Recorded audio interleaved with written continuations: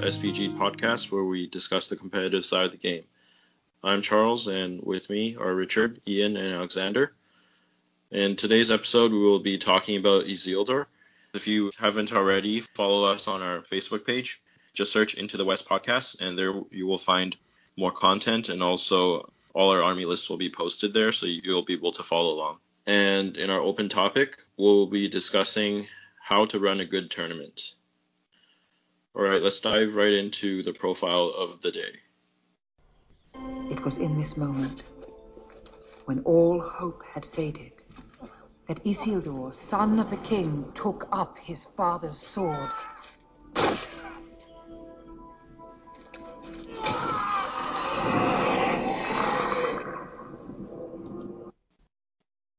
Isildur has the Numenor, man, infantry, and hero keywords. He's a hero of valor, found in the Numenor army list.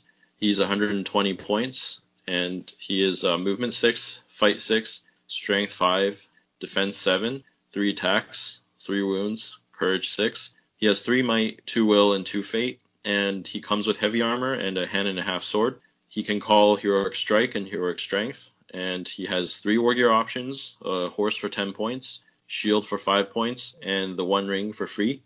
As long as the force does not contain Elendil or Anarion, then Isildur may carry the ring.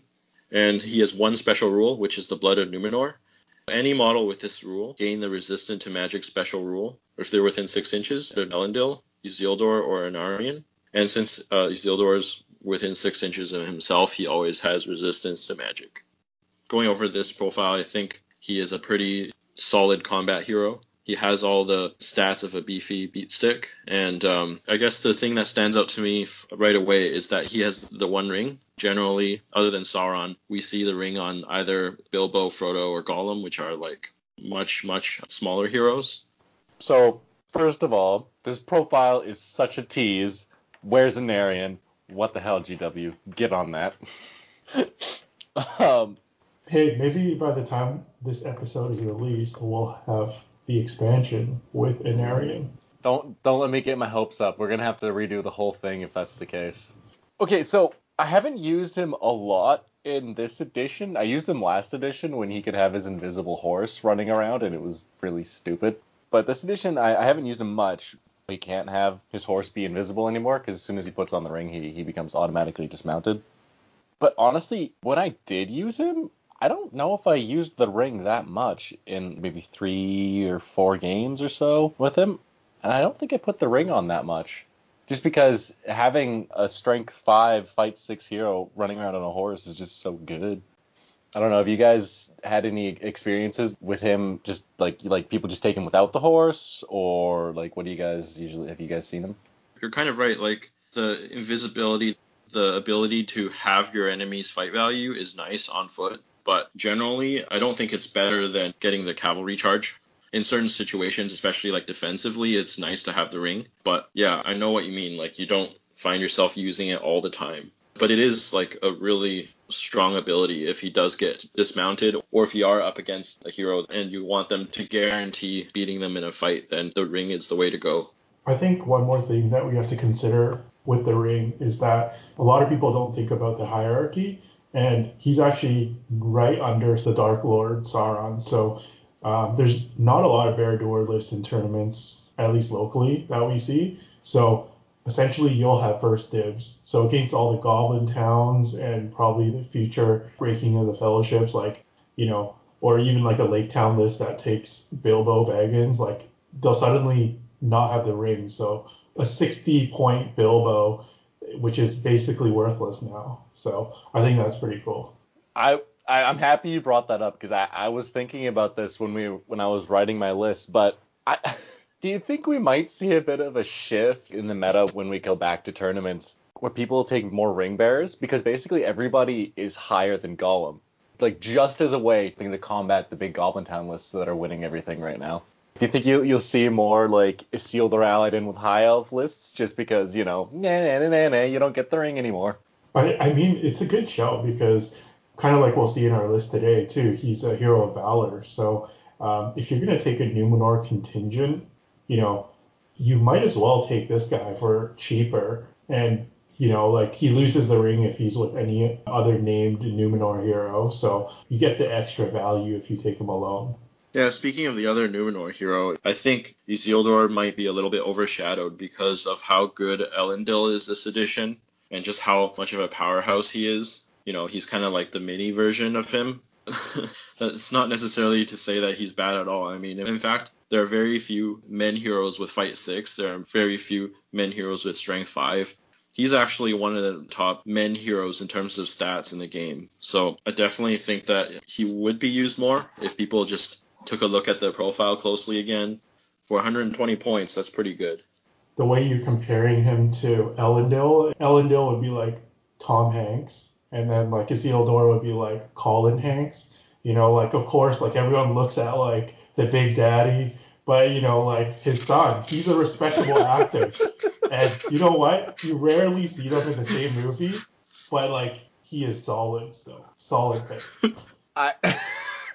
I mean, yeah, I have to agree. Like he is generally like a really good pick as like your secondary hero choice, like with or without the ring. Like if you have Elendil, you don't get the ring, but that's fine. Like we were saying, like you don't need the ring for him to be super effective.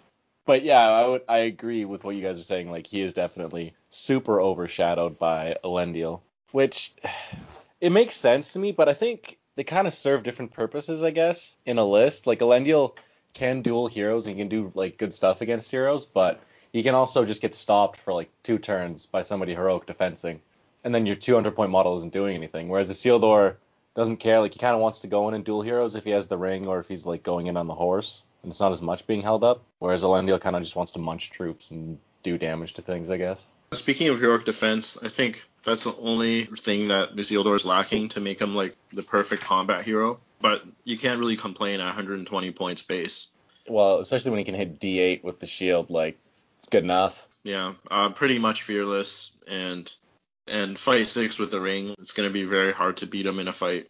The other thing we haven't talked about is that he's a Numenor, which is not an easy faction to ally, and having only one warrior, the Warrior of Numenor profile in the list, he either has to be allied in as a single drop or take Warriors of Numenor, which in my opinion are not the greatest warrior type to ally in. It's a very good profile in a mediocre list that has a mediocre alliance matrix. So I think I'm sitting at about a 7. I don't think the Warriors of Numenor are bad by any means. I think that they're pretty good for their points for what they bring. I mean, it depends on if you consider the army bonus or not, but let's say you are, and then they have the resistance to magic rule too. So they have a very solid base profile, and then you add in those 2 things, and they can make a really good allied contingent. But like you're saying, yeah, the ally matrix isn't kind to them. You basically only get elves and like the Misty Mountains and Fangorn, which I think probably the best ally for them would be Lothlorien, I think. Just because you have these big hitty heroes in the list, and then you can use Galadriel to command in somebody and then just whack them on the head. I think complements it best. Or High Elves, because that's just a green alliance, which is nice. But I don't know if I'd call the whole list terrible. I think it's pretty solid, and it's got a lot of things going for it, but definitely has some weaknesses that need to be covered. As for Isildur himself, I don't know. He's got a lot going for him. I think I'll go for an 8. Yeah, because he's still a very reasonably priced hero, and he does buff the troops a little bit. Ultimately, just looking at the profile, I mean, you guys have brought up some really good points. Obviously, the alliance matrix for Isildur, Numenor as a whole isn't great, and it does bring them down. They have their obvious weaknesses as an army as a whole, but Isildur as a single profile, he's one of those heroes that I think for his price, you can easily kind of toss in places. He is that hero of valor, so he can get into any convenient alliance. If you want to single drop him, I think that's probably the way to go. I wouldn't say the alliance matrix is terrible. I just say it's limited because they do get Rivendell. There's just so much going for him. I think the only thing he really misses is, like we said, defense. If he had Heroic March, that would be something. But I think on the whole, he's a very good profile. It's difficult to really argue that you're getting anything wrong by taking him. I think I'd give him probably about an 8.5. Yeah, not to go into what you guys have all already said, but I think he's just really overshadowed by his dad in this list. But when you look at him just in a vacuum, I think he's extremely solid. Any other list, I think he would be like a top pick. So I got to go with an 8. Let's get into some army lists that we wrote today. So the first list we'll be going over is Alexander's list, 600 points of pure Numenor with Isildur. So I think, given the assignment, 600 points pure Numenor is really quite self-explanatory. I could have gone about one of two ways, and the variation really wouldn't have been very much. They obviously only have one troop choice, so I think you guys know what my main troop is going to be. It's going to be the Warrior of Numenor. The only question I had to answer was, do I want to take Isildur and Elendil, or do I want to get the Heroic March and something a bit cheaper and go with the captain and kit the captain out on horse with the lance and heavy armor? So ultimately it come down to Elendil, High King of Gondor and Arnor, with a horse and shield, 8 warriors of Numenor, a shield and spear, 1 warrior with banner, shield and spear, and 3 warriors with bow and spear. And then Isildur, horse and shield, 9 warriors of Numenor, shield and spear, 3 warriors with bow and spear, 600 points, 26 models, 6 might. Ultimately, what's the game plan with this shows where the list lacks real low mobility, because I don't have Heroic March and I don't have any cavalry, so I'm going to have to hopefully start up close to my opponent.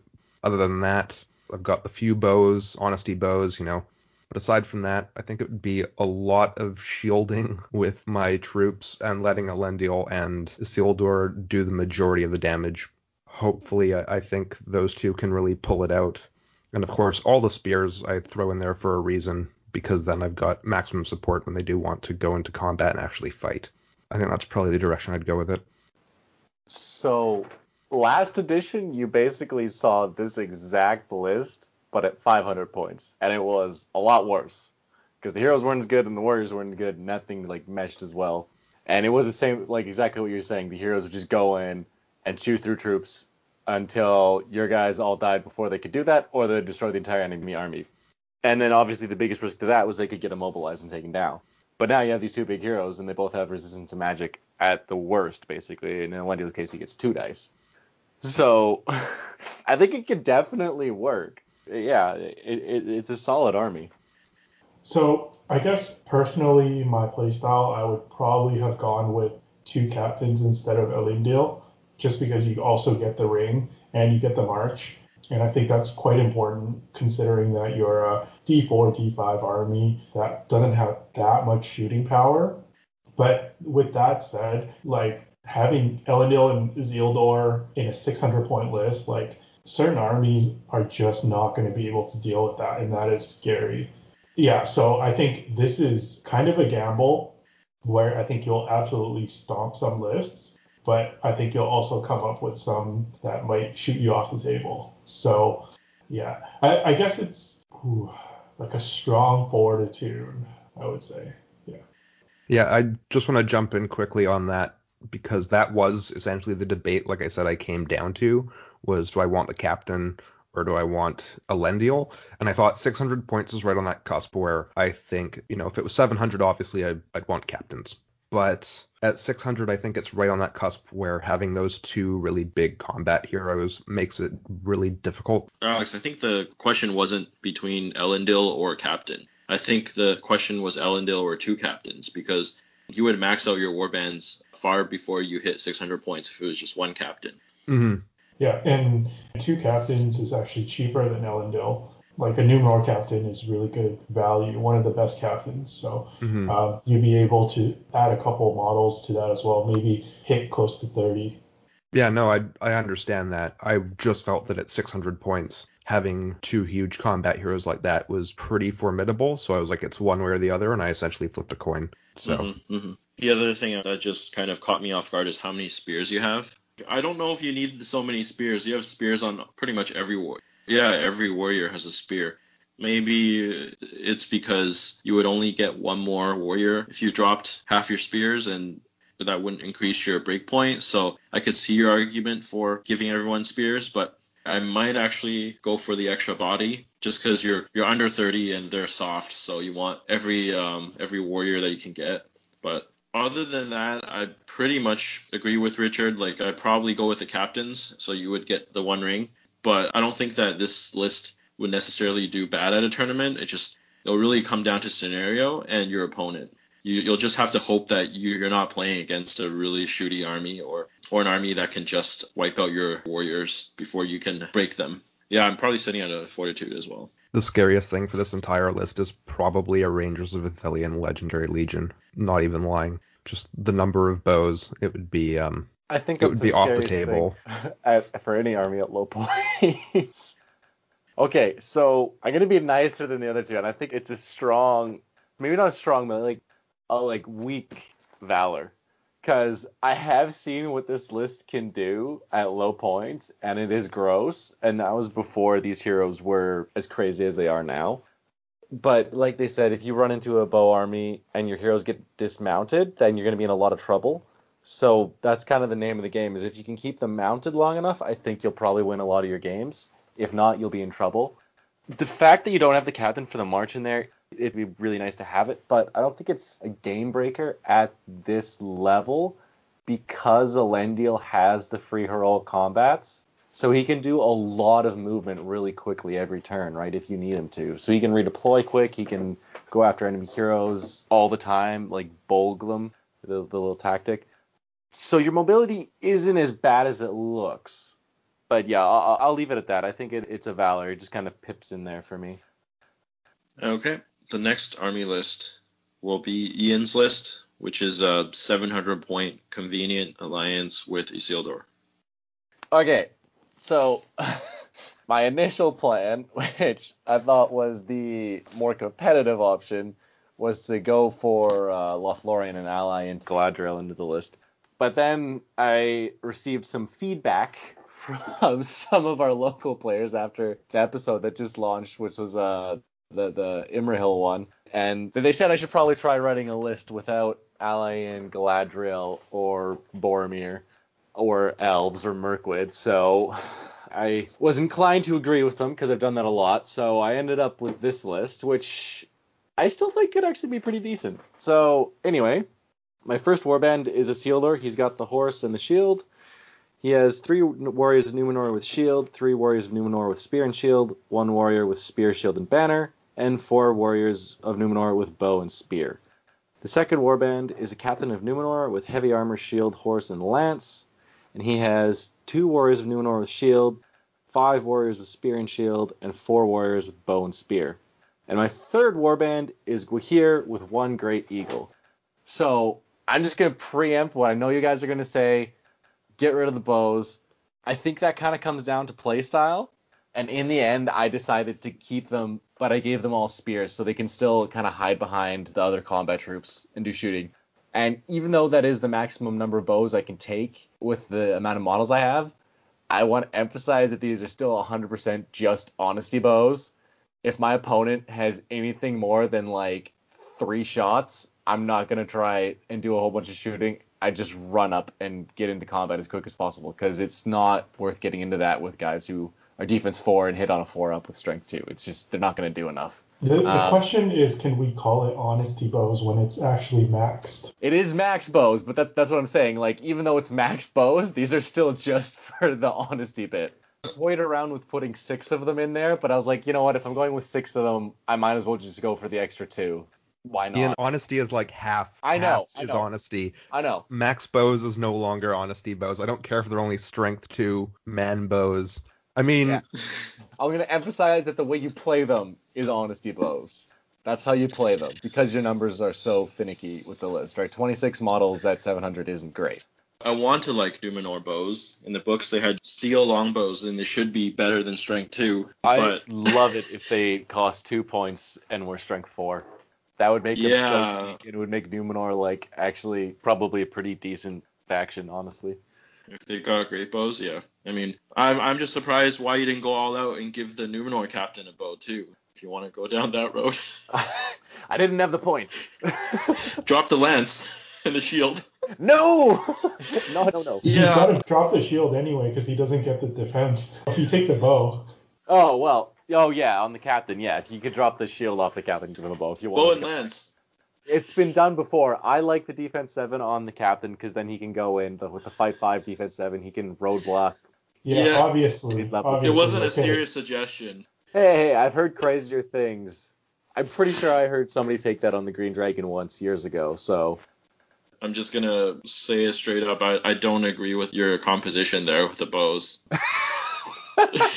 I know. I was really struggling with it, but the reason I decided on doing the bows is because the troops aren't going to be doing most of the fighting in this list. It's going to be the 2 eagles, the captain, and Isildur. Even at 700 points, that's a lot of hitting power, right? Yeah. They're going to sit behind and maybe take a couple pot shots if they're sitting on objectives, right? Because if you have objectives, you're going to need somebody to sit there. Might as well leave those guys there. They have bows. Mhm. You only have 26 models, and you're kind of just leaving 8 of them at defense 4. I mean, It's just I don't think they give enough in return. I prefer the flexibility of having the option to shoot. And then the other thing is, if you know you're going to be outshot, you can make your shield wall, put your guys for defense 4 behind it, then they'll have 2 in the ways while you run everybody forward. And then you have like a reserve line to put in. Don't get me wrong, you're going to need to do a lot of really careful infantry play and like hero play. This is not like a beginner-friendly list. I would agree with you. If you wanted to go easier to play, I would go for everybody having shields instead. But if you want to go for more options, which is kind of what I like, I'd go for the bows. What about a crazy suggestion? Because this is kind of easy to break already. To change the Numenor captain into like a Rivendell captain, and then take one full warband of just high elves, so they can kind of like shield and survive with their high fight value. Drop all the Numenor warriors and take another eagle. Well, So basically, it's like a hit squad with your heroes, and then you have like this block of elves that try not to die. I think I'd get into even more trouble with Charles if I tried something like that. Yeah, no. That's a no for me. But yeah, if you're gonna do something like this, you might just want to go all hero and have Isildur in there. That might be the better play. With troops, I think this is a reasonable composition. Like 26 models is low, but if you consider the Warriors of Numenor as maybe not elite, but they're like kind of on the cusp of that, right? I mean, that's why I suggested the elves, because the Warriors of Numenor are like super squishy for an elite troop, and you only have 26 models, so like it's like the same amount of models as Alex's list at 600. So I mean, it's just like it feels extremely easy to break. But I have Gwahir who can bowl Galandil, and that's a very rare thing. Well, you're not going to be playing Alex's list at 600 points. Speaking of Gwahir, it's like 3 of your 8 might is kind of not might that the rest of the army can necessarily benefit from. You'll have to use it on like strike or pure combat or something. It's a little bit awkward, but the double monster is kind of cool. Once combat is joined, ideally you should be able to set it up so you can have one of the eagles or both of the eagles on the flanks of the enemy line, and they can hurl it down the front line or hurl down the enemy line of troops. Then it doesn't matter if you have defense 5, because if the enemy wins the fight, they're just going to be standing up instead of hitting you. So there's ways you can work around that. But yeah, getting into combat is going to be the big deal. The other thing I would say is a general playstyle of this is kind of like that Fellbeast and Spiders list, where you had like Kumul and the Witch King and a whole bunch of spiders, and then like equal numbers of that in Moran and Orcs, and then the Moran and Orcs would just sit at the back of the table, not getting shot while the rest of your army runs forward. It's kind of like that, where you just throw the heroes forward, and then you have the warriors, maybe a small detachment move up, but not enough that you'll get broken. That's why I'm going to push my Elven 3 Eagle strategy again on you. It works better like that. I'm just going to give my rating, okay? You're mentioning some really cool like synergies and like ways to use the double monster, but the thing is, you have no grind potential because you spent so many of your models having bows. They're all defense 4. You're not going to outgrind any army at 700 points. Anyway, though. The strategies that you're pitching are grind strategies. So, I was initially sitting at like a minor hero, but you've kind of convinced me to come up to fortitude. So that's where I'm going to sit, I think. Fair enough. Fight. No, that's fair. What do you mean like this is a grind list? Your strategy is for your double monster and Isildur to win the game for you, right? You're going to use hurls, you're going to use the ring.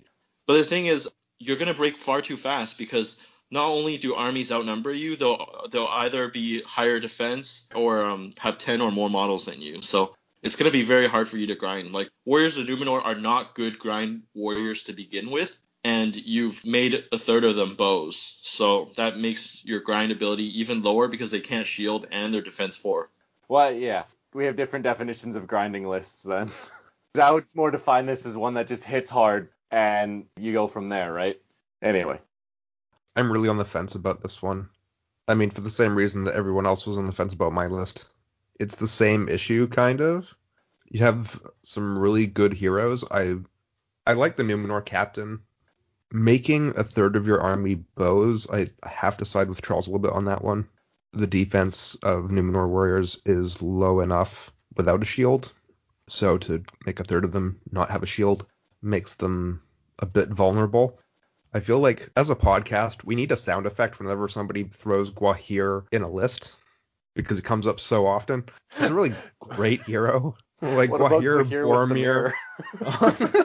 Gwahir, Boromir, Galadriel, any of those. Wait, you could do that in an alliance with Numenor. I'm just going to pretend we didn't say that. I like it. I like Gwahir and a Great Eagle. I think it gives you a certain psychological edge in knowing that your list that generally doesn't have a lot of mobility can strike over a 12-inch distance. Again, though, 700 points, only 26 models. I'm not going to say any more about it just because Charles has gone over it quite a bit. I'll give it a Fortitude. Yeah, sorry, Ian. This mishmash. I mean, you know me. I'm a fan of alliances, but this is kind of an ugly abomination in my eyes. The two scenarios I see this list excelling at is probably Seize the Prize and Contest of Champions. The other ones, I feel like you're just starting off on the wrong foot. So, unfortunately, I'll give you a very, very, very strong minor hero. Very, very strong low grade. Wow. Honestly, I guess I'll take those ratings. I don't know if I can complain about them. I kind of want to try the list, though. I don't have Eagles, but I kind of want to try it just to see if any of my ideas are actually going to work out how I picture it. That is your first time writing Eagles into a list, I think. Yeah. I don't know. Like, maybe you could drop the one Eagle and get another captain in there and more troops, but your numbers only go up to like 30 or so. I don't know what you could do to just swap it out if you're doing Eagles. Maybe a Rivendell faction. Okay, so the next list that we'll be covering will be my list, which is a historical alliance with Isildur. So I have Isildur with armor, horse, and the ring. And in his warband, there are 5 warriors of Numenor with spear and shield. Then I have Glorfindel as the leader. And in his warband, there's 5 high elves with shield, 3 high elves with spear and shield, 3 high elves with elf bows, and 1 high elf with spear, shield, and banner. I have Círdan, and in his warband there's 2 high elves with shield, 2 high elves with spear and shield, 2 high elves with elf bow, and the final warband is a high elf captain with horse, shield, and lance, 1 high elf with shield, 2 high elves with spear and shield, and 3 high elves with elf bows. That's 32 models, 9 might, and 8 bows. So, as we've discussed in earlier episodes, Glorfindel is great as a leader, just for his survivability and his ability to counter magic, being like a solid all-around hero. He is easily going to be the best choice in this list. It's mostly a Rivendell list because I wanted to take advantage of just them being a historical alliance and High Elves being, in my opinion, overall the more solid, the more versatile warrior. Keeping the army bonuses isn't huge, but it gives everyone in the Numenor side a little more courage, and I've maxed out the bows here in order to take advantage of the Rivendell bonus. In certain scenarios, they might be able to get a few rounds of shooting with rerolls. So I really wanted to hit the 32 model mark, and that's why I don't have any Rivendell Knights. I figured that taking 3 mounted heroes would be a good sort of offset to that. This list is going to be relying on the 3 mounted heroes to do most of the work, and Círdan is there for a supportive defensive role with his auras, and throwing enchanted blades on any of the 3 to boost them in fights. And that's pretty much it. I like this list. I think it's a little different than the usual Last Alliance list you might see with like Elendil, Gil-galad, or maybe Elrond. So you're taking a little bit of the slightly smaller heroes in Isildur and Glorfindel, but it's still very good. And yeah, Círdan is just awesome as well. Yeah, well balanced. I guess the only thing I would consider is, I know like Isildur is strength 5 and Glorfindel is Lord of the West, but in almost purely elf list, you're relying on your heroes to kill. So would Glorfindel be better, or going with the twins, I wonder? Just for the 2 mounted heroes instead, and you kind of double up on the might. He'd have to lose a couple models to get them kitted out properly, though. True, but I guess you would go from like 32 to maybe like 30. I don't know. I would just say it's worth the consideration. I mean, I do like his current spec as well. And I guess the only other thing is I might also want to fit 1 or 2 Rivendell Knights, even if it drops your model count to 30, because I think they're just really good. But I think overall, I would say Hero of Valor. I really like this list. I love all of the hero choices. Isildur for obvious reasons. You know, between the 2 possible heroes that you can ally into this list, well, 3, I guess, because it's a historic alliance.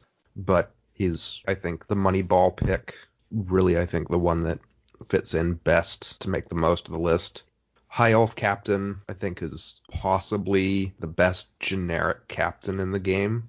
You give him the horse, the shield, the lance, and he becomes your heroic march with quite a strong combat capability. Glorfindel, so all your main heroes are mounted. That definitely helps. I agree with Richard. I think maybe dropping a couple of models to get a couple of Rivendell Knights in there would have been nice. That's the one thing that I can really point out that I would have changed, just because I love the Rivendell Knights so much. But aside from that, you know, obviously the alliance is great. The heroes all have a really strong ability to fulfill their roles in the list. Going mainly with the elves is definitely the better choice once we've looked over Numenor warriors in general. So I like it a lot. I'm going to give it a strong Valor. I don't know where I'm at. And I say that a lot.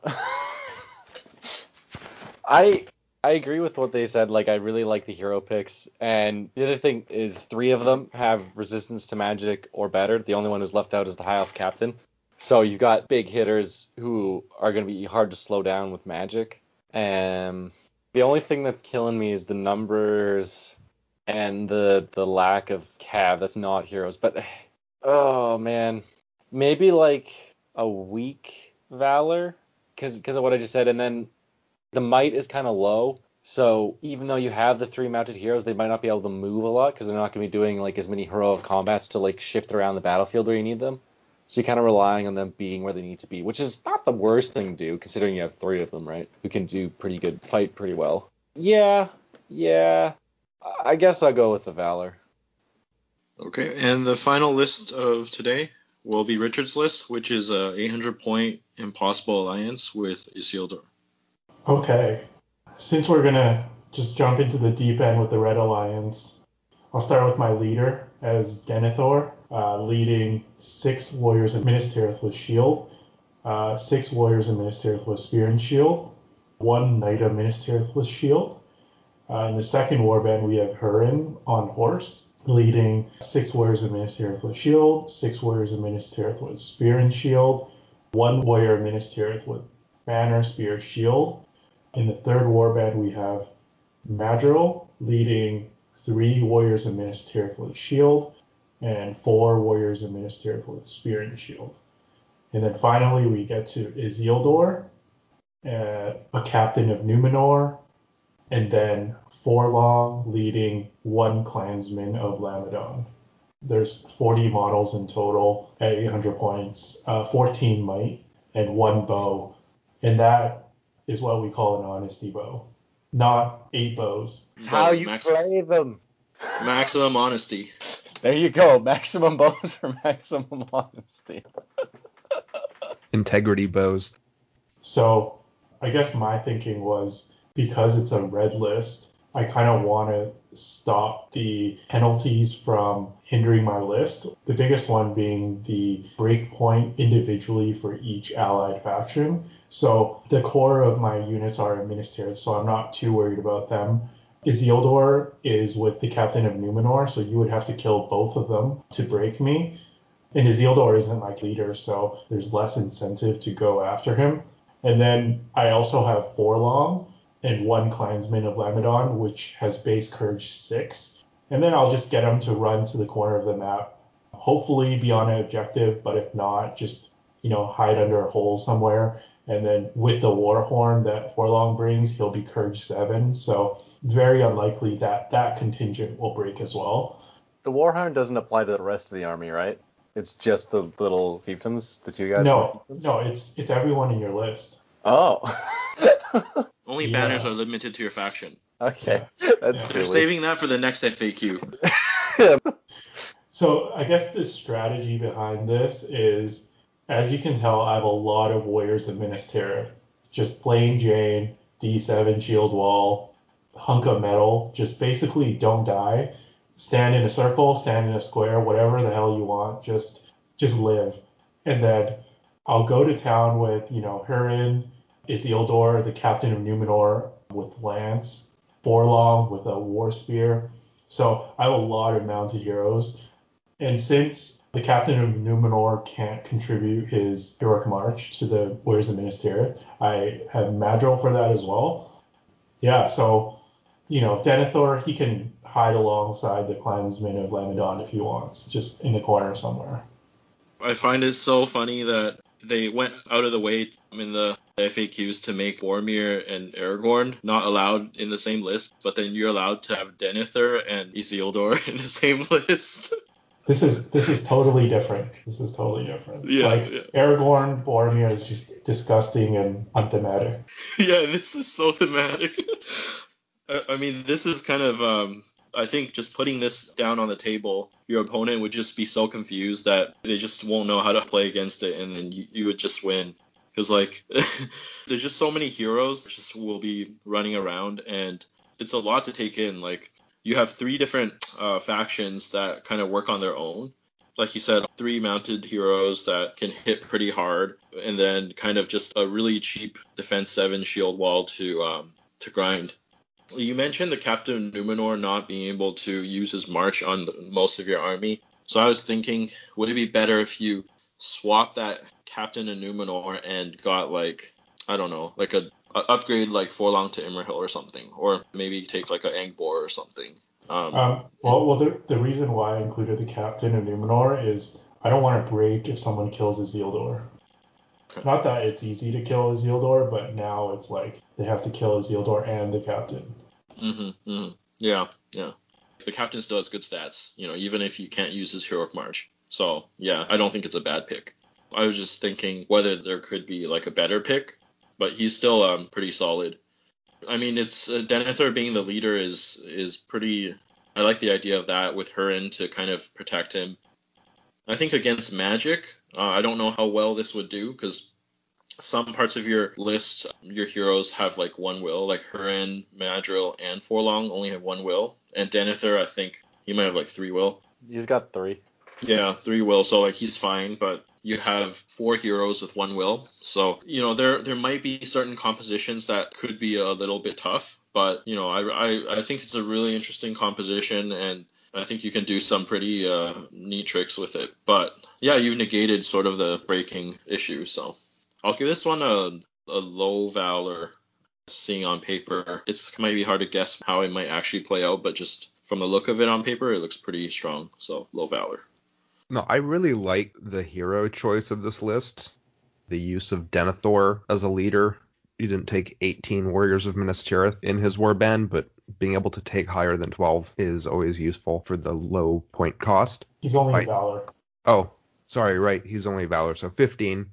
Hurin, I feel like in any list over 600 points that you have Gondor, Hurin just magically appears because his special rule is fantastic. Madril is Gondor's Guritz, so of course you'd want him. think the only thing that I'd really worry about at all would be that Forlong and his friend there, depending on deployment. Of course, if you can get him off into a corner somewhere, odds of them fleeing the board or dying really decreases. So really only in Maelstrom deployment would I think that would be an issue. Otherwise, I really enjoy the list as a whole. As you said, defense 7 shield wall, just, square, circle, rectangle, parallelogram, whatever you want, as long as it doesn't die. That's all you really need it for. The heroes otherwise will do the job, and Isildur's not even your leader, which I think is one of Isildur's greatest values, is the ability to really just be second hero that runs around just beating up on everybody else, the same way he beats up on Elrond's belief in humanity. And no, yeah, it's great. I love it. It's a hero of valor. So, just as a small tactics thing, you mentioned putting the clansman, hiding him with Denethor. I really wouldn't do that, because there's still a chance Denethor can go insane and then kill that clansman. And then as soon as Forlong dies, you're broken. Yeah, now that I think about it, I think I wouldn't hide Denethor, because I also want the reroll from Hurin. So So Denethor would probably be in the middle of that Minas Tirith Kumbaya circle. I think, yeah, honestly, even though you have Hurin, I'd still say in half your games you're gonna give up VPs for your leader, if not like more than that. But it's still good. Like if you didn't have Hurin, it'd be like the list would be much worse. But yeah, having 4 heroes with fight 5 plus, most of them with either strength 5 or +1 to wound or both. That's gonna do a lot of damage. Like you'll mess up a lot of guys really quickly, and then backing that up with the pure numbers of the shield wall is really good. I really like the 14 might, but I'm also cognizant of the fact that there's 6 can only be used by one faction, 5 can be used by one faction, and 3 can be used by one faction. So it's not like crazy. Your heroic moves are going to be really weird. But I mean, still, that could be a bonus. You could use that to your advantage. That's just tactics. I don't know how that would work super well. I had a lot of heroic combats, I guess, from all of them. Oh, actually, yeah, if you just did like a burnout strategy in the first round of combat where all 4 of those mounted guys call heroic combat, and you just blow through your might, that's going to be a lot of dead guys on your opponent's side. That's like, potentially 16 dead guys with just those 4 heroes. That'd be pretty devastating. I'm sitting at a Valor, I think. Maybe a perfectly right in the middle Valor. I kind of wanted to go for like a really high one, kind of peaking up there, but the Impossible Alliance is throwing me off that, and then the Denethor as the leader is also kind of throwing me off that. Yeah, I'll just say it's Valor. Just remember that Denethor would have the Warhorn in effect as well, so even though I lose the Minas Tirith army bonus, he still gets the +1 courage. True. To fight this, you definitely need to pick like one strategy of, I'm going to go for Denethor and Hurin, and then you go all in for that. Or I'm going to go for Forlong and the Clansman and go all in for that. Because if you try and go for like one of them and then get distracted a bit, you're just going to get caught up by all those fight 5 heroes. Still got the 2 guys who can strike. Yeah, that's fine. And Isildur has the ring, so you can basically, quote unquote, indefinitely go against heroes who are striking. So I just want to mention that strategy with Isildur and other large heroes going in one turn and exhausting half of their might store in one turn with heroic combats, I've seen it once before with Isildur. I remember that game. Yes, you do. It didn't end well for me. It was absolutely devastating. That one turn did so much damage, and I think, with the heroes that you have and the massive defense cylinder of Minas Tirith that you've got going there, that is a perfectly viable strategy. In fact, it is an absolutely terrifying one, because the amount of damage that can be done by those heroes in one turn is fantastic. And defense 7 Minas Tirith will just stand there and shield for a turn. You lose nothing and eliminate a quarter of your opponent's army in the first turn of combat. Recovering from that is nearly impossible. Can we coin that term, the defense cylinder? I love that, Alex. It's beautiful. All right, so those have been our army lists for this week. Let's move on to our open topic.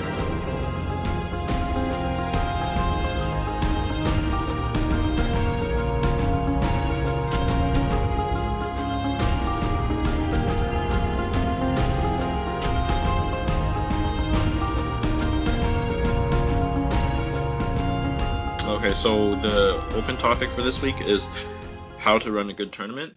And I think all of us here have either hosted or helped host tournaments in the past for our local events. It's been close to a year now since we've hosted anything. So this topic, you might have to kind of dig into your memories a bit.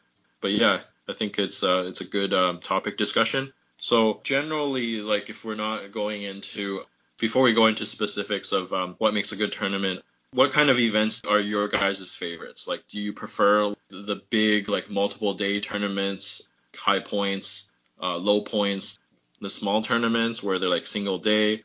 Yeah, just in general, what's the first thing that comes to mind? I think for me, usually it's those multi-day events where you have anywhere from, I'd say, 16 or more players, just because that 2-day situation really kind of builds the atmosphere. The longer the tournament goes on, the more different things will come into play. 3-game tournament, it's a lot of fun, but if one person wins all 3, it becomes obvious pretty quickly sometimes who is going to win, whereas like a 2-day 5-game tournament really takes a lot longer to resolve, and I think a lot of players stay in it longer than those shorter tournaments. Yeah, just to add on to what Alex said, with the short 3-game tournaments versus like a 2-day 5 or 6-game tournament, with a game like this that involves probability and rolling dice, I feel like everyone is going to have like bad games and stuff. And sometimes in a 3-game tournament, like that just might go against you. But in a 5 or 6-game tournament, we can finally use Ian's favorite phrase that it all balances out. Yeah, so I feel like in that way, even if you have like a rough game in a 6-game tournament, like you could still come back from that if you're a good player. So that's what I like about it. I also like the fact that at the end of like the first day, a lot of people like usually tend to like gather and talk about their games and kind of just like think over whether it went well or it didn't go so well. They can kind of reflect a bit. And I think if you're the type of person to like analyze your play, that gives you more room to like kind of change your style of play for the next day. And just even doing that, going for dinner with some of the tournament players and just having fun and talking about the games, like honestly, that's probably the best part of like the big tournaments for me. That is a huge part of tournaments. That's why I love those 2-day events, the community aspect of it, but also the discussion that goes on between day 1 and day 2, like you said, the analyzing. When you have a 1-day 3-game tournament, that first game goes by, half your players just lost their first game. You'll probably start to see like a quarter or a third of your players lose focus or lose a certain amount of interest in such a small tournament. That first loss can be so crushing. Whereas in a 6-game tournament, even after the first day, no matter where you stand, everyone's still jostling for position. The competitive interest is still there for everyone, which I think is really good. You don't like to see your players start to lose interest after 1 or 2 games. I think it's a good time to jump into the first topic, which is the number of players and the size of the tournament. Like Alex said, a smaller number of games, wins and losses mean more. I find that for smaller tournaments where it's only like 3 games or 4 games, we usually attract more casual players. Sometimes like people that we don't see as regulars, they'll turn up and they'll play in these 1-day events because they feel like it's less pressure. It has a less like overall competitive feel to it. So it's definitely like a different atmosphere, which isn't necessarily better or worse. It's just like it's a different kind of tournament. There are more venues that can host smaller tournaments. I know in our local scene, it's sometimes we would only have 1 or 2 options if we want to host like a event with more than 20 players, just because there aren't a lot of choices. Well, I'd say that the biggest difference is like you're saying, yeah, you get a lot more casual players on those 1-day events, but then you also get a lot less people traveling from further away because it's just not as worth it. Like for us, whenever we host 1-day tournaments, we might get a couple guys just hopping over the border from the US who live really close. But the guys who live down like a few hours, like 4 or 5 hour drive, they're not going to come up for 1 day. It's not really worth it for them unless they're coming up with the family to do some touristy things. So we don't see them as much. And then just going back to the social side, it is really nice to just connect with other people and play at people from other metas and stuff too. So I think I prefer the 2-day ones overall. But every tournament being a 2-day tournament would be like, that'd be a lot. That's a lot of time commitment. So there's definitely a place for the 1-day ones. Yeah, I think I prefer them a little more too. I just prefer the longer 2-day ones. Just because you have the chance to come back and it does even out a bit more. And I guess from a personal story, I remember one 3-game tournament, was it, that we all went to. And then I wasn't very happy because at the end of the day, I believe Charles won the tournament on 3 wins. And then I was also a runner-up on 3 wins. We were both 3-0, and we were going to play each other if there was a 4th game, which I thought I had the advantage because of our army list, and I thought I would have a good chance against them. But then because there was only 3 games, Charles got to take it away because he had a little bit more victory points than me. So, yeah, I'm still a bit salty about that one. Who could tell Richard was a little bit salty about that one? I couldn't. It wasn't obvious at all. I can't tell even now. But yeah, the 3-game tournaments, I think it's a very good way to get people out, like you guys saying, for like a little bit more casual, or if you're getting your community started. And the points range can be really variable for 3-game tournaments too. If you want to make it like really big, lots of 800, 1,000 points all day kind of thing, you can do that. Or if you want to go lower, like 500, 600 points, but then it's only going to take up like 7 hours of your day. That's a lot easier for people to come and like digest.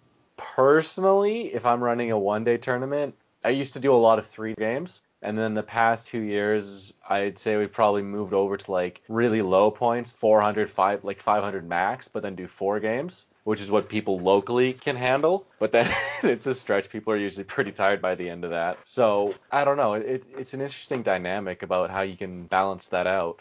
But then you get like the first day at Nova when we went, which was 4 games at 800 in one day, and that was exhausting. Those days were always like, what happened? Well, I got up and I ran to the McDonald's across the street, and I got back like 5 minutes before game 1 started. And then I played 4 800-point games and was finished at like 8 p.m. Then we went to a seminar, and then I got up the next morning and played another 2 games. And by the end of those 2 days, it was just like ringing in my ears constantly. Forgot the copious amount of beer at the night before in between.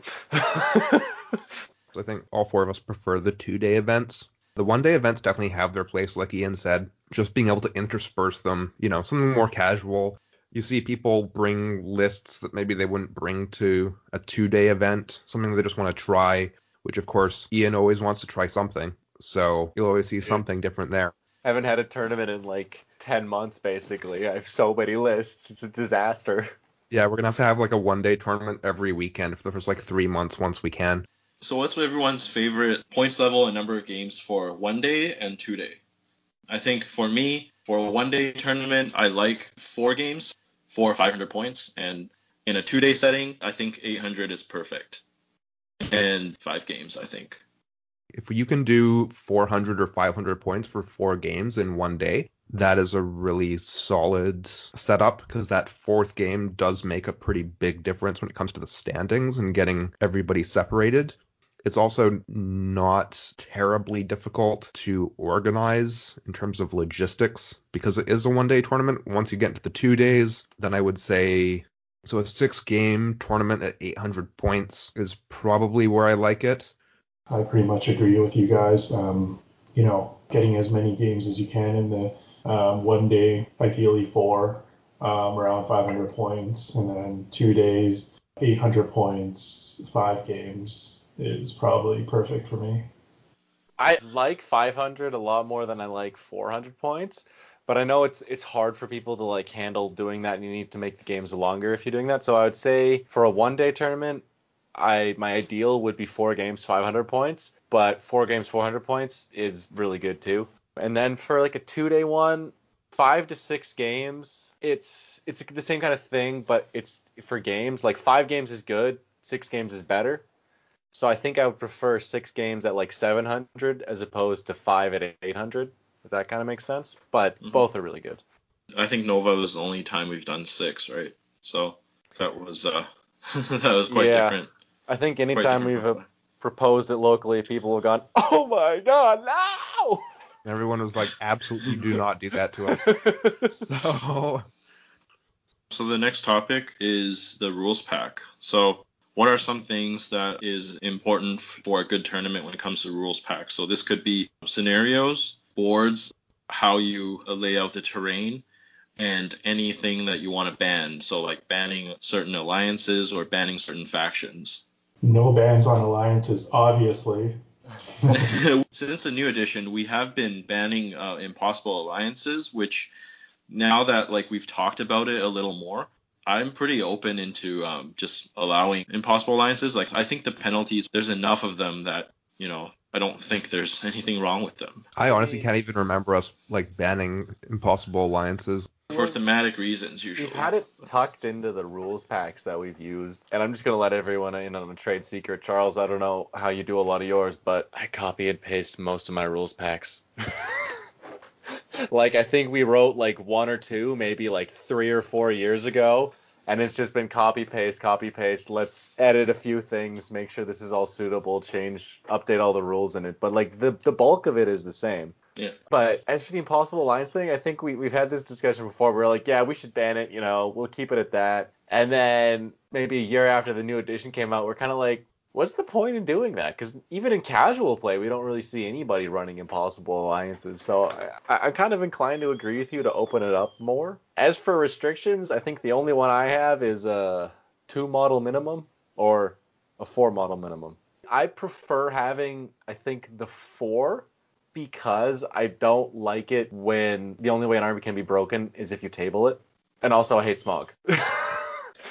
Because 3 models still doesn't break if 2 of them are dead, right? Because you round down. Why not? No, if you have 3 models, you break after 2. Do you? Am I mixing that up from last edition? Yeah, they changed it for... Because you're over half now. Sorry, yeah, you round down. Sorry, so a 3 model minimum. Okay. In terms of terrain, I think we keep it at about, like quarter to a third of the board covered in terrain. And we try to have like a couple of them to have woods so that like armies with woodland creature can actually use them. But I think generally our terrain is from the community, just like people bring their collections and then the TO will just organize them onto the boards to make sure each table has like an acceptable amount of terrain. Yeah, I would say that for the most part, our terrain is pretty balanced. I remember when we went to Nova, which is like known for its terrain, and plus there's like 80 some players, so there's 40 something boards, and the ones on the lower tables tend to be extra like nice looking, but borderline unplayable sometimes. So I think there was some difference where I think the ones closer to the top tables were a lot more balanced. So locally, we obviously don't have the amount of players or terrain to have that luxury. So we kind of just try to even it out and just I guess have that like fair experience for everyone. Our terrain selection, it has gotten a lot better over the years as like we've progressed as a community though. Like if you went back 4 years, if we had a tournament at Games Workshop, we're throwing like everything on the table besides like the 40K stuff. But now that everybody's kind of like, the community's just kind of matured a lot more, we've got a few guys who have 3D printers who are printing stuff out and making some really nice boards. It's definitely looking a lot better and a lot more balanced. And then, also we're finally reaching the stage where we don't end up with, 2 or 3 boards that are just only Osgiliath ruins, as pretty as they are. I've been playing on them for so long. I'm really looking forward to that one Minas Tirith board a couple of our local guys they're currently working on. That's going to be a lot of fun. I think for sure we try and definitely vary it up now. It's all about just kind of mixing it up, making your players really kind of look at each board and figure out how to play it. None of them are really the same. In terms of scenario selection, I know that at the beginning of the edition, our preference was towards pre-selected scenarios and just have like a balanced amount of killing ones and objective-based ones and movement ones. We'll have usually like 1 or 2 of each in the pack. But I think since the Match Play guidebook came out, we've been doing more randomized. I know that they've kind of divided the scenarios into pools in the new book, and it kind of makes picking scenarios more balanced. Do you guys all prefer randomized scenarios as well? I think it definitely adds an element of spontaneity, especially dating back to when we had tournaments in the time of having 6 match play scenarios. And it was like, well, we're going to pick 4 of these 6 and you were going to get a lot of the same scenarios. Then we had 12 scenarios, and it varied a bit more. Now we have 18 match play scenarios, and they're in pools. So that's really changed, I think, how we set up our tournament rule packs. Sometimes now we don't even have to say we're going to have these scenarios in the game. We say we're going to have this many games, and we're going to be rolling from these pools. Nobody can really gear themselves towards one particular scenario or one set of scenarios because you're going to get one from each pool. And I think that's really improved how scenarios come out, because now we're not saying, oh, well, we had Lords of Battle in the last tournament. We can't have Lords of Battle in this tournament. Or we had 2 of this type of game, so we can't do that this tournament. Now it's very much like we're going to have them from these pools, and then you let the die decide. Yeah, kind of, I guess, to just touch on what you were saying, Alex, there's like a few ways now you can select scenarios. You can completely pre-select them, which is, well, I'll get into that in a minute. You got to do that very carefully. Or you can do like the pools, like you're saying, which we've kind of done that before, where you have like, okay, it's going to be one of these 3 scenarios for the round 1, one of these 3 scenarios for round 2. Or you can do it completely random, and you just roll the d6 and then roll another d6. And they all present different challenges and different themes, I guess, to each tournament, right? Like if you're pre-selecting all of them, people can really cater their lists to that pack. If you're having completely random ones, then, yeah, it kind of makes army list building more exciting. Like, do I hope these scenarios come up and build for that, or do I try and make everything like it can take on anything against any army? You don't really know. As for selecting scenarios, like you're saying, it is a very delicate balance getting that right. Like, if you're going to take a lot of objective ones in there, I know we like to include, like, a Lord's Battle or something like that, just to be a discouragement against hordes. Personally, I think I'm kind of opening up to having more random scenarios. I don't know. I think so, because you know what? At the end of the day, now with the extra new 6 scenarios, there's only a 1 in 18 chance we're going to have to play Heirlooms of Ages Past. That's way better than 1 in 12. 1 in 18 is one too many. I mean, you're right, but... I think I agree with you guys. I like the random factor, but I guess in defense of the pre-selection and how we used to do it in the past, the one positive I see is that as list builders, I think it kind of showcases your skill a bit in that sense, because if you can look at the scenario pack and look at what exactly you need versus someone who doesn't take that into consideration, then I think you'll be bringing a more catered and strong list to the tournament. From time to time, definitely, I think having the pre-selected 4 games where everyone knows ahead of time, you're playing these scenarios. This is what you have to do. These are the objectives you're going to have to hit. Do you think there's a difference, like at lower points, do you think you prefer to have scenarios pre-selected or random, or at higher points you prefer to have them random, or like, do you think that there's a different weighting towards what you should do for more of them if you're at higher or lower points? I don't really think there's a difference. I kind of see both just being nice to switch it up once in a while. I don't think at lower points it would be like a bigger advantage or whatever. The fewer games, I think it would matter. You don't want to do random as much because you don't want to be stuck with like 3 very similar scenarios. But once you get into the 5 or 6 game range, then I think that's where random scenario picking really shines. Yeah. The other thing I was going to touch upon is VP scoring. So I think how we've always done it was that major victories was calculated by having usually 3 or 4 more victory points than your opponent. And with the new match playbook that came out, in there it says if you have double the VPs, then it's a major victory. And I don't know, when we all kind of read that, it kind of caught us off guard because we've never played it that way. I know we haven't had too many events since the book came out, but what are your guys' like favorite ways of scoring or like think this is the best way to do it? Yeah, like do you have a favorite way to calculate VPs and TPs? I think we had a discussion about this probably almost a year ago now. From what I remember, I'm pretty sure where I stood was that like at higher numbers of games, the new system is fine and it works well. But then if you get down to like lower numbers of games, like 3 games, our older system works well because it's more balanced. Under the old system, which I think a lot of people still use, the difference between a major win was if you defeated your opponent by 3 or more victory points. And the one thing I found with that was that oftentimes a victory condition was worth 3 points. So you'd only really beat your opponent by 1 victory condition. More than 3. I think it was 4, wasn't it? 4 now or higher? Yeah, We had gone basically, to? yeah. Because we And had I- it like that for a while, and then people kept Mhm. on complaining. They're like you're saying, yeah, that was a big issue. Yeah, so I think that became for me my personal favorite way of deciding the end result was 4 or more victory points, because in most scenarios that meant you either had to win the largest victory condition by at least double, or you had to win multiple victory conditions over your opponent instead of just one. Whereas the issue of having double the number of points of your opponent is if you beat them 8-4 or 12-6, then yes, it's a major victory. But if you beat your opponent 2-1, it's a very tight game, and I wouldn't consider that a major victory. That's definitely the core of the issue with I think with the new system.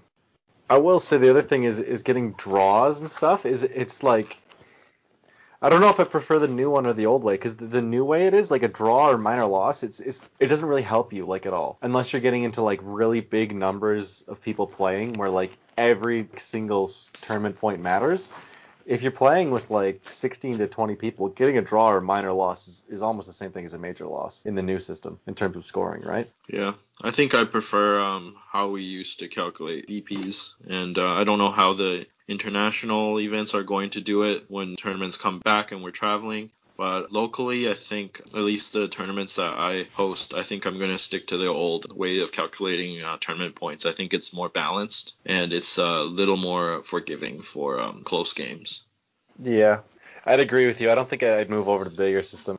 The final thing for this open topic, the awards for each tournament. So we all like to win prizes at an event, and for locals it really depends on like how much is in the budget, from how much money we get from tickets or if it's by donation. But typically we'll try to have either store credit or just have some models available for people to win and take home. But in terms of like awarding winners, what do you guys think is like the best way to have the awards?